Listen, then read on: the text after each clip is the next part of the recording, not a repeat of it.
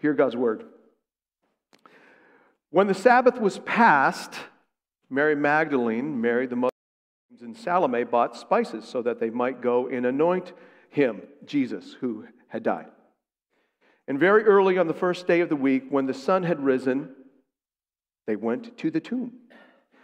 And they were saying to one another, "Who will roll away the stone for us from the entrance of the tomb?" And looking up, they saw the stone had been rolled back. It was very large. And entering the tomb, they saw a young man sitting on the right side, dressed in a white robe. And they were alarmed. And he said to them, "Do not be alarmed. You seek Jesus of Nazareth, who is crucified. He is risen. He has risen. He's not here. See the place where they laid him? But go tell his disciples and Peter that he is going before you to Galilee. There you will see him just as he told you."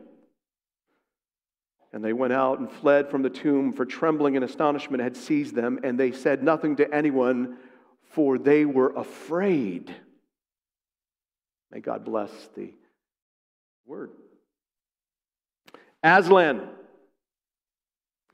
that great Christ figure of the Narnia series by C.S. Lewis, the mighty lion.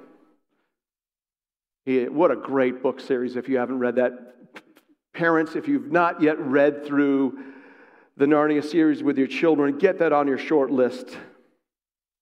Well, Aslan, as C.S. Lewis portrays him, is this Christ figure. And early on in the Narnia series, and I think it's the magician's nephew, Lewis portrays this lion as singing into creation all of Narnia.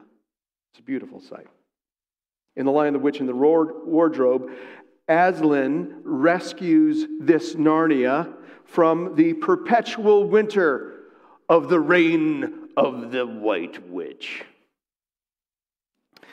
Well, at this moment in The Lion, the Witch, of the Wardrobe, there's this dramatic moment where Aslan offers himself to be killed in the place of Edmund, one of the four Pevensey children. Edmund was the traitor.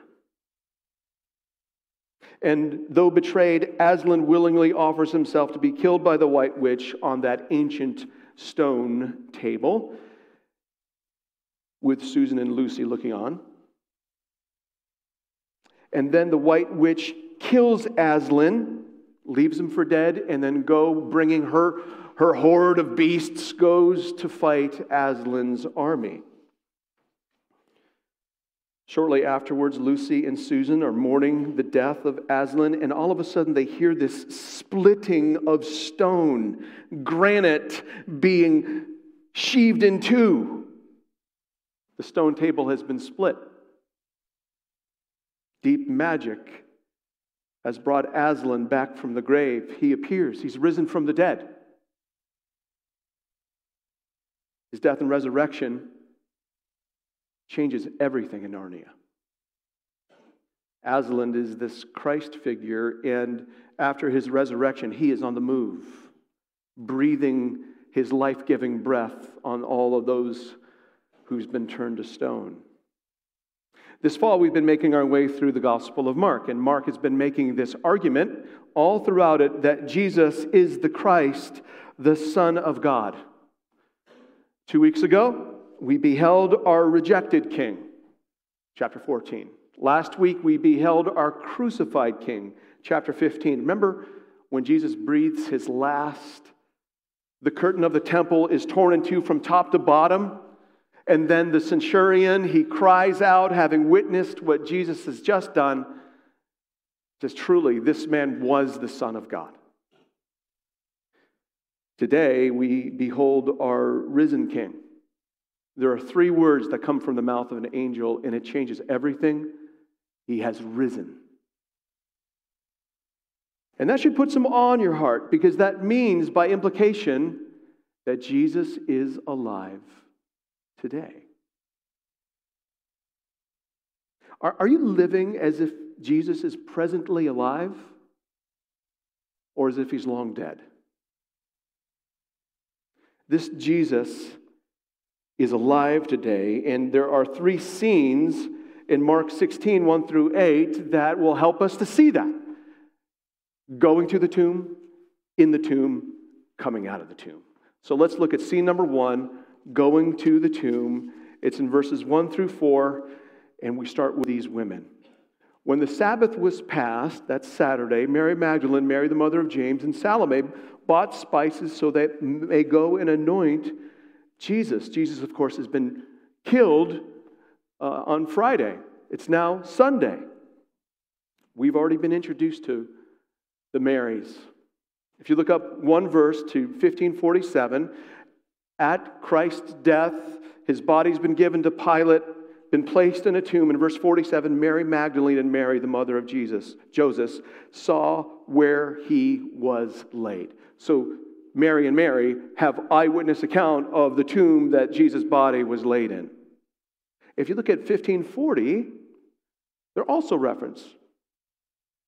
The centurion has just said, "Surely this man was the Son of God." In verse 40, there were also women looking on from a distance, among whom were Mary Magdalene and Mary the mother of James the younger and of Joseph and Salome. They had been with Jesus from the beginning. They've been supporting in his ministry. So you have these 3 women who are on Sunday morning, have spices in hand, and are going to the tomb. By the way, that Mary of Joseph, that's Jesus' mother. And don't miss the fact that the male disciples of Jesus are MIA. Nowhere to be found. Now we come to the tomb in verses 2 and 3. And very early on the first day of the week, when the sun had risen, they went to the tomb. And they were saying to one another, "Who will roll away the stone for us from the entrance of the tomb?" A tomb was a place to place a body. It was basically a cave with a small entrance, and there was a bigger room inside that they had a burial platform that you would place the corpse of someone. It's a confined space. But it's pretty safe to say at this point in the account that these 3 women, what do you think they were expecting to find in the tomb? The dead body of Jesus. This tomb actually belonged to Joseph of Arimathea. We learn that in verses 42 through 47 in chapter 15. Joseph was a rich man. He was part of the Sanhedrin. He was looking for the kingdom of God, which means he was a follower of Jesus. After Jesus dies, he, Joseph of Arimathea, goes to Pilate and asks for the body. Pilate's surprised that Jesus had died so fast, so he wants to confirm that. He asks for the centurion who confessed that Jesus was the Son of God. The centurion comes. He says, "Yeah, he's dead." Pilate grants Joseph the body of Jesus. And because it was just before the Sabbath, Joseph puts the corpse of Jesus in his tomb, seals it up, and we're on our way. Now you might be thinking, well, that's interesting. Those are interesting little tidbits, until you realize that Mark is actually doing something else. Do you remember how in chapter 14 and chapter 15, there's all these allusions to Isaiah 53, and then in chapter 15 to Psalm 22, but Isaiah 53 is all over the place. What we have here is another allusion to Isaiah 53, the suffering servant. Let me just read it. This is verse 9. "And they made his grave with the wicked and with a rich man in his death." You see, what's going on here is not just historic, it actually happened, but Mark is helping us make a connection. This is all according to God's plan. This is the fulfillment of Isaiah 53. It's all according to the Scriptures. There's a timestamp as well. We saw the timestamps last week in Mark 15, the 6th hour and the 9th hour. Here we're told it's a particular day. Do you see that in verse 2? And very early on the first day of the week, that means it's Sunday, which means it's the 3rd day since Jesus was crucified. He was crucified on day 1, Friday. Then there's the Sabbath, day 2. And then there's Sunday, day 3. It's the 3rd day. This is fulfilling what Jesus himself has said over and over and over. I'm going to be rejected, killed, and on the 3rd day I will rise. There's a timestamp. It's at sunrise. So this is very early on that Sunday. These women they're not wasting any time. They've got burial spices in hand, that they are going to the tomb, and then they remember something. Who's going to move away the stone for us? And evidently, the stone was so big that the three of them themselves couldn't move it. That's how big it was. Now, you may be wondering, well, how can he forget a detail like that? Has anybody planned the funeral of a loved one that recently died? It's hard work. You're in a state of numbness. It's surreal. You've got details that you're trying to take care of. I think you need to realize the mood of this moment as these three women are making their way to the tomb. They're not happy. They're sad, they're somber, they're quiet, they're grieving. They're forgetting details because they're distracted. These women have spent a lot of time with Jesus over the last 3 years. And now they've seen him die. They saw where he was buried. And as they're making their way to the tomb, they are expecting to find the corpse of Jesus in that tomb. But as they walk, in verse 4, up to the tomb, they see that the stone has been rolled away. And their immediate thought is not, he's been raised from the dead. If you were them, I'm guessing you'd be like, what's going on? Who got here before us? I'm guessing their heart rate would have started going up. Maybe you came into this building this morning and you've got some questions about the empty tomb. Maybe you've been a Christian for a long time and you've never thought about what the empty tomb actually means for you. Let's go into the tomb. That's where Mark brings us. Scene 2, while in the tomb, verses 5 through 7. And entering the tomb, they saw a young man sitting on the right side, dressed in a white robe, and they were alarmed. Kids, if you want to draw a picture for me, this is it. And he said to them, "Do not be alarmed. You seek Jesus of Nazareth, who was crucified. He is risen. He's not here. See the place where they laid him. But go, tell his disciples and Peter that he is going before you to Galilee. There you will see him, just as he told you." Now, if you're one of these three women, you're expecting to find in this tomb the corpse of Jesus. And so the first surprise of the empty tomb, and there are a number of surprises in the empty tomb. The first surprise is a surprising sight. Verse 5. This young man dressed in white, they don't see the body, they see this young man dressed in white. The other Gospels talk about there being two angels, dazzling appearance, and in classic Mark fashion, he gives you bare bones. This would have been spectacular. This young man is an angel, a messenger from heaven, because God knows that these women will need a heavenly explanation to make sense of the empty tomb. You see, this angel is to give all of us God's perspective and explanation for the empty tomb. Could you imagine if these women had heart rate monitors on them? The three of them have a different heart rate monitor on them. As they're approaching the tomb, they see this stone rolled away. I'm guessing amidst their grief, they're starting now to get concerned, and so their heart rate starts going up. But when they walk into the tomb, they come underneath the entrance and into the opening, and they see a young man dressed in white sitting to the right of this burial platform. No body. I'm guessing if we were reading it on a digital display, their heart rates would have gone through the roof. What's going on? They're obviously alarmed, as you and I would be. This is a heavenly visitor with them in a confined space of this tomb where Jesus had been laid, but his body's not there. Surprise 2. This angel has a surprise explanation.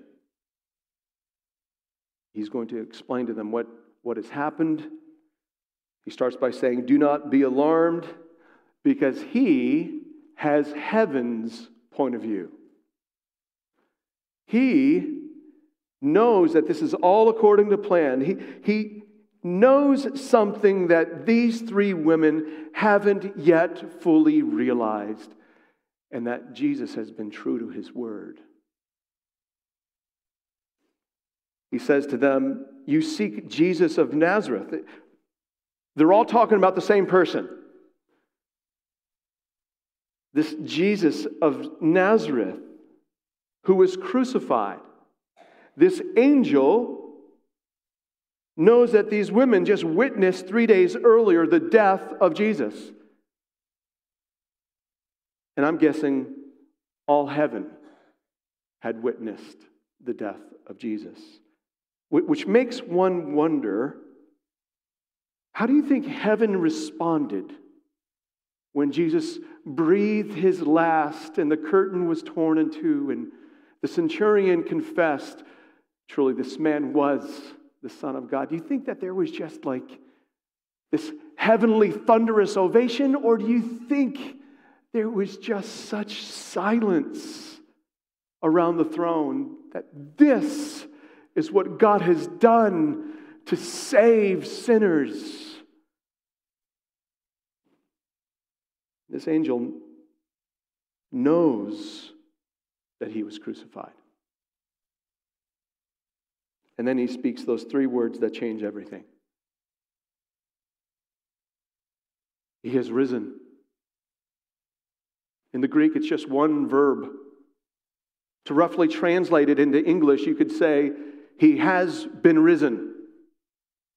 The angel is saying Jesus didn't raise himself. He was raised by God the Father, the divine Son of God, bore the wrath of God the Father on Friday, has now been raised by the same God the Father on Sunday morning. This is all according to God's plan. This is according to the Scriptures. This is actually surprising good news.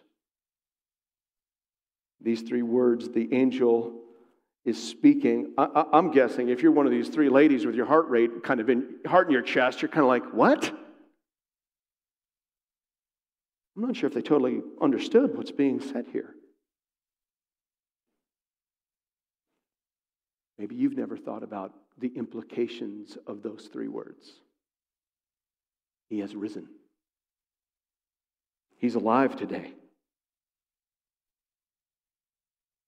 The angel goes on to say he's not here. And sitting to the right of this burial platform, he kind of gestures and say, see the place where they laid him? Nothing.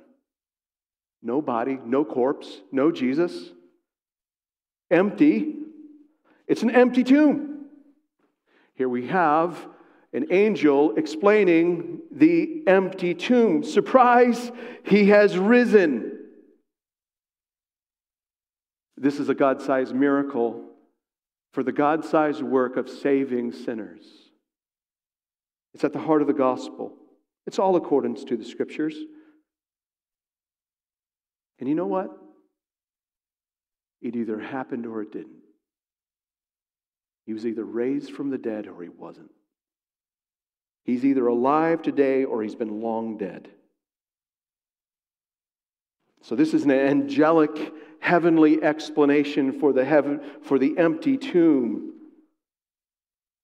But there's more surprises coming from the empty tomb. In verse 6, this angel explains why the body's not there. He has risen. In verse 7, he goes into some surprise instruction. Look at verse 7. But go, tell his disciples and Peter that he is going before you to Galilee. There you will see him, just as he told you. Well, that's rather surprising. He has risen. Go tell. What's historically interesting about this and striking is that the first witnesses to the empty tomb, the first people to bear testimony, the first humans to bear testimony that Jesus has risen from the dead are these women. It was historically remarkable because back in that time, their testimony would not have been considered having much weight. This is extraordinary. Now, it even gets more extraordinary. This angel says, "But go tell his disciples and Peter." Now, I don't know about you, but if I were Jesus and had been abandoned by all my dudes, I'd be like, "You're fired. Done. I'll go find some other Gentile folks to do this." But that's not what's going on here. This angel seems to think that the risen Jesus hasn't disowned his disciples, but still claims them as his own. Do you remember back in chapter 14 what Jesus said to them? 14:27, and Jesus said to them, while on the Mount of Olives, they've just had the Last Supper, before Gethsemane, "You will all fall away, for it is written, I will strike the shepherd, and the sheep will be scattered." Zechariah 13:7. And it happened. They had all abandoned him. Despite their failures, Jesus still claims them as their own, as his own. Did you notice the angel singles out Peter? But go tell his disciples and Peter. Maybe it's better understood if it went something like this. But go tell his disciples, especially Peter. Remember where we left Peter at the end of Mark 14? Let me just point you there. Mark 14, verse 72. The verse before Peter, third denial, he makes it big. He calls down a curse on himself and he swears, "I do not know this man of whom you speak." Cock-a-doodle-doo. Do you remember?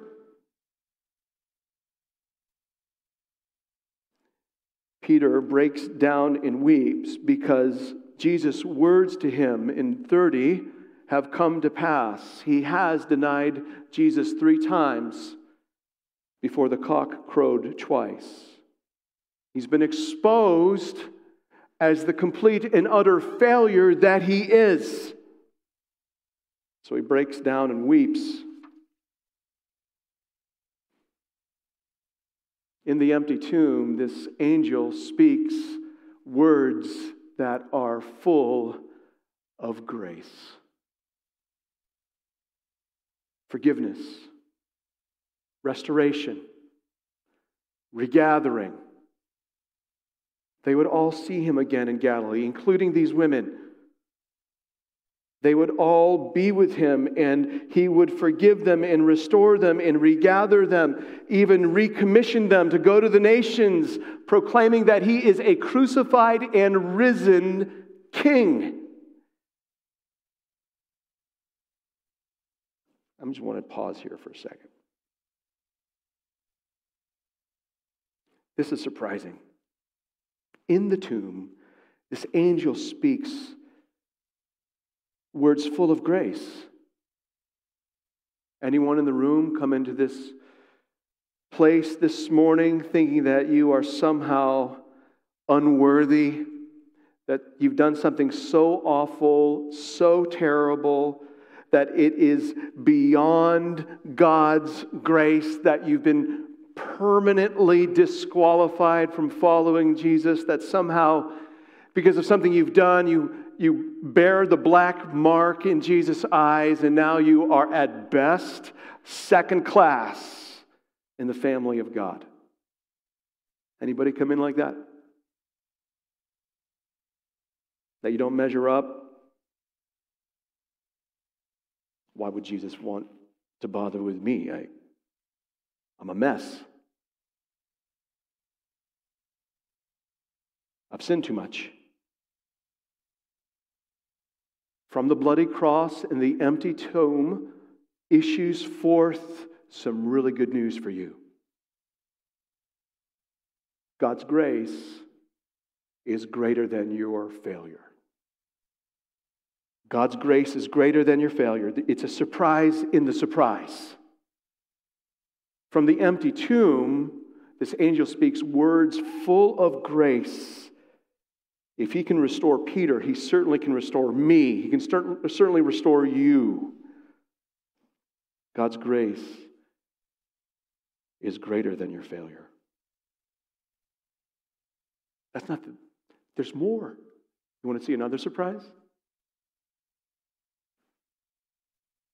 This angel says, there you will see him just as he told you. Just as he told you? Wait, Mr. Angel, are you saying that Jesus told his disciples that he would see them in Galilee after he's been raised up? It's exactly what he's saying. Turn back to Mark chapter 14, verse 27. And Jesus said to them, you will all fall away, for it is written, I will strike the shepherd, and the sheep will be scattered. Look at verse 28. This is Jesus speaking. But after I am raised up, I will go before you to Galilee. Do you know what this means? Jesus knew all of his disciples would abandon him. And he factored it in. His plan all along factored in their failure and his forgiving them post-resurrection, recommissioning them to take this good news of a God who became man and was crucified for sins and raised victorious over sin and death, to take that to the nations. It's all according to plan. And if he's able to factor in the failures of those early disciples, he is able to factor in our failures too. In fact, our God specializes in pouring out grace on failures to accomplish his glorious purposes. Keeps us humble, doesn't it? There's one more surprise, and that is, go tell his disciples that he is going before you to Galilee. Aslan's on the move. He's on the move. This empty tomb is full of surprises. One surprise after another. He is alive. He is restoring grace. And he's on the move. Which brings us to scene 3. Coming out of the tomb. And they went out and fled from the tomb, for trembling and astonishment had seized them, and they said nothing to anyone, for they were afraid. I mean, seriously, could you imagine being these 3 women at this moment? They were expecting to find his corpse, but they find an angel announcing that he is risen, and then they're like, go tell his disciples that you're all going to see him in Galilee, just like he said. You're like, what? They went to the tomb mourning, and they come out of the tomb in awe. Something happened. All these surprises lying within the empty tomb. What's going on here in verse 8? There's trembling, which literally means shaking. Astonishment, they're totally overwhelmed. They've been seized by these feelings, which means they're controlled by them. They're saying nothing to anyone, which means they're speechless. In that last phrase, for they were afraid. What kind of fear is this? Let's rule out a couple things. Well, they're obviously not overjoyed, happy ladies, are they? We can rule that out. But they didn't run out of the tomb screaming in terror, did they? What kind of fear is this? We come across a similar phrase, they were afraid, in Mark chapter 5. Jesus has just released a man who has been ruled by a legion of demons for who knows how long, and nobody in that region could subdue him. Word gets out to the people in the surrounding city and countryside. They come to him. They see Jesus. They see this man who they could not subdue sitting next to Jesus, clothed in his right mind. And you know what their response was? They were afraid. They actually begged Jesus to leave at that point. These three women, they come out of the empty tomb full of surprises. He has risen, and they are speechless in awe. Because they are realizing that what Jesus has repeatedly said about himself has come to pass. I'll be raised on the third day. This is not disbelief. This is not unbelief. This is speechless, fear and trembling awe. They have heard and have begun to believe that Jesus is alive. They went to the empty tomb grieving, and they flee the tomb in hopeful awe, expecting to see a risen Jesus in Galilee. The empty tomb is full of surprises, isn't it? It changes people. Jesus is alive. He's on the move. They will see him soon, just as he has said. What does this mean for us? What's the point? The point are just really three words. He has risen. Let me say that, you respond. He has risen. Which means Jesus is alive today.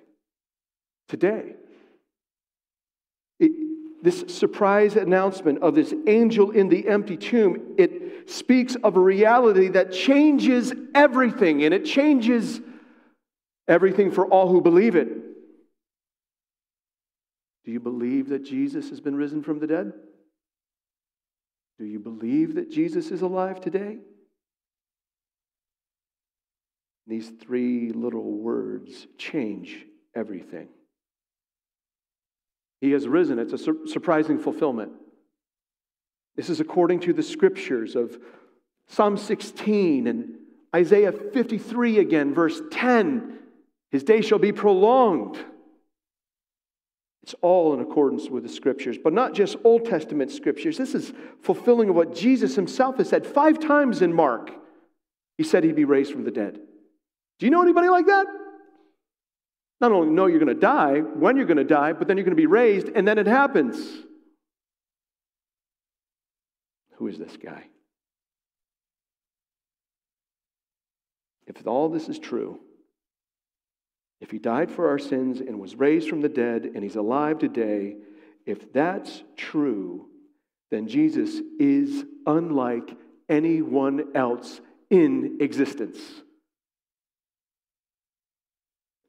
Not just surprising fulfillment, but surprising grace. I mean, restorative grace.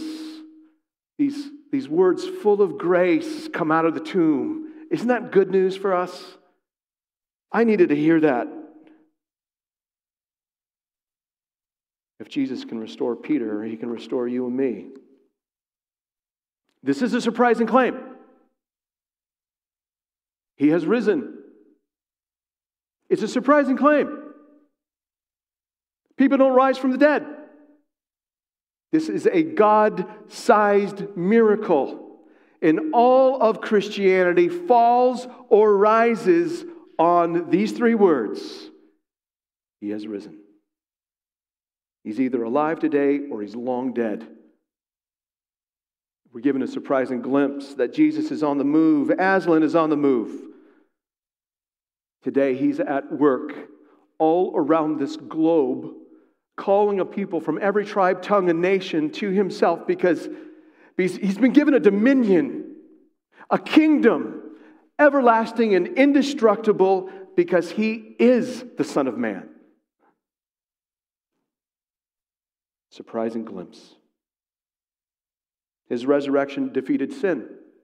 His resurrection defeated death. His resurrection defeated the devil. And if you believe in him, you are brought into that victory over sin, death, and the devil too. His bloody cross and his empty tomb are good news. Behold your risen King. How do we respond? These three words, he has risen, which means for us he's alive today. How do you respond to that? Well, if you're not a Christian in the room, you've got to come to terms with these words. They're either true or they're not. Jesus is either presently alive or he's long dead. All of Christianity rises or falls on it. If he wasn't raised from the dead, don't waste your time with Christianity. But if he's been raised from the dead, his claims of being the Christ, his claims of being the Son of Man and the Son of God, the great I am, man, that means he's the King of all. God's only way of salvation. The way to respond to that is Romans 10:9. If we confess with our mouth that Jesus is Lord, King, and believe in our hearts that God raised him from the dead, you will be saved. You'll be rescued. You'll be brought into the kingdom. And the way that we respond to this great news is confessing him and then denying ourselves, taking up our cross, and following him for the rest of our lives. There's a group of people in the room that I'm concerned about that I just want to say, let me help you think this through a little bit. If you've grown up in the church and you've heard this good news over and over again, do you know when it's possible to respond to it? It's possible to respond this way. Yeah, I believe that's true, but you never actually commit to following Jesus. You think, yeah, I agree with that, but you're still living for yourself.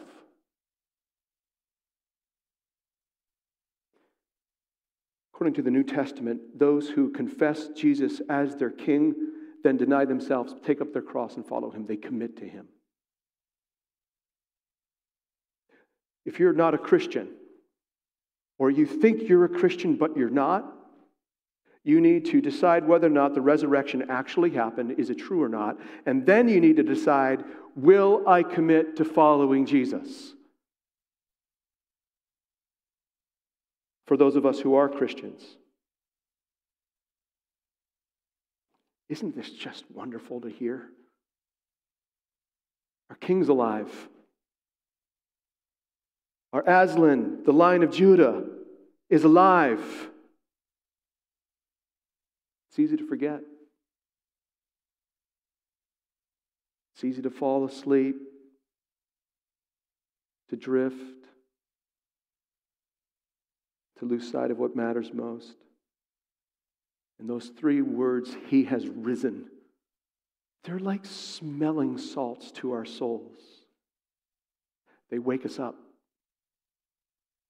They help us to not just stay awake, but stay awake looking for our King, anticipating his return. Jesus went to the tomb dead and came out of the tomb alive so that we would be wholehearted followers of him. To treasure Jesus above all else. To obey him in all that he commands. To magnify him among all people. We no longer make a name for ourselves, nor do we seek to protect our reputations when it comes to him. We magnify him. We speak of our crucified and risen King, and we belong to him with all who treasure him. He is forming a new family of faith, and we are bound together by a love that is born of the Spirit. Blood-bought, blood-bound, Spirit-empowered love for one another in the family. We belong to one another regardless of our backgrounds, regardless of skin color, regardless of salary rates, education, you name it. We belong to Him with all who treasure Him. We're the new family of faith, doing His will. Jesus went to the tomb and came out so that we would treasure, obey, magnify, and belong to Him. Because He's our one consuming passion. He's our all-governing reality. And we stay awake. In The Lion, the Witch, and the Wardrobe, after Aslan comes back to life, he travels throughout Narnia, breathing his life-giving breath on all his own that were turned to stone by the White Witch. He gives them life, gathers them together, and together they follow Aslan. There's no one like Jesus. The Gospel of Mark, over and over again, there's no one like Him. He's the Christ, the Son of Man, the Son of God, the incarnate I Am, crucified and raised. Jesus is alive today. Do you know how we respond? Deny ourselves, take up our cross, follow Him, and together follow Jesus. Christ the King Church, as we head into Christmas season, behold your King, rejected, crucified, and raised. He is alive. Let's pray. God in heaven, Lord Jesus, we know You're hearing us now. Thank You for what You've done for us, for both in Your death and resurrection. Lord Jesus, would You be about Your work, and would You graciously allow us to be a part of what You are doing for Your name's sake. Amen.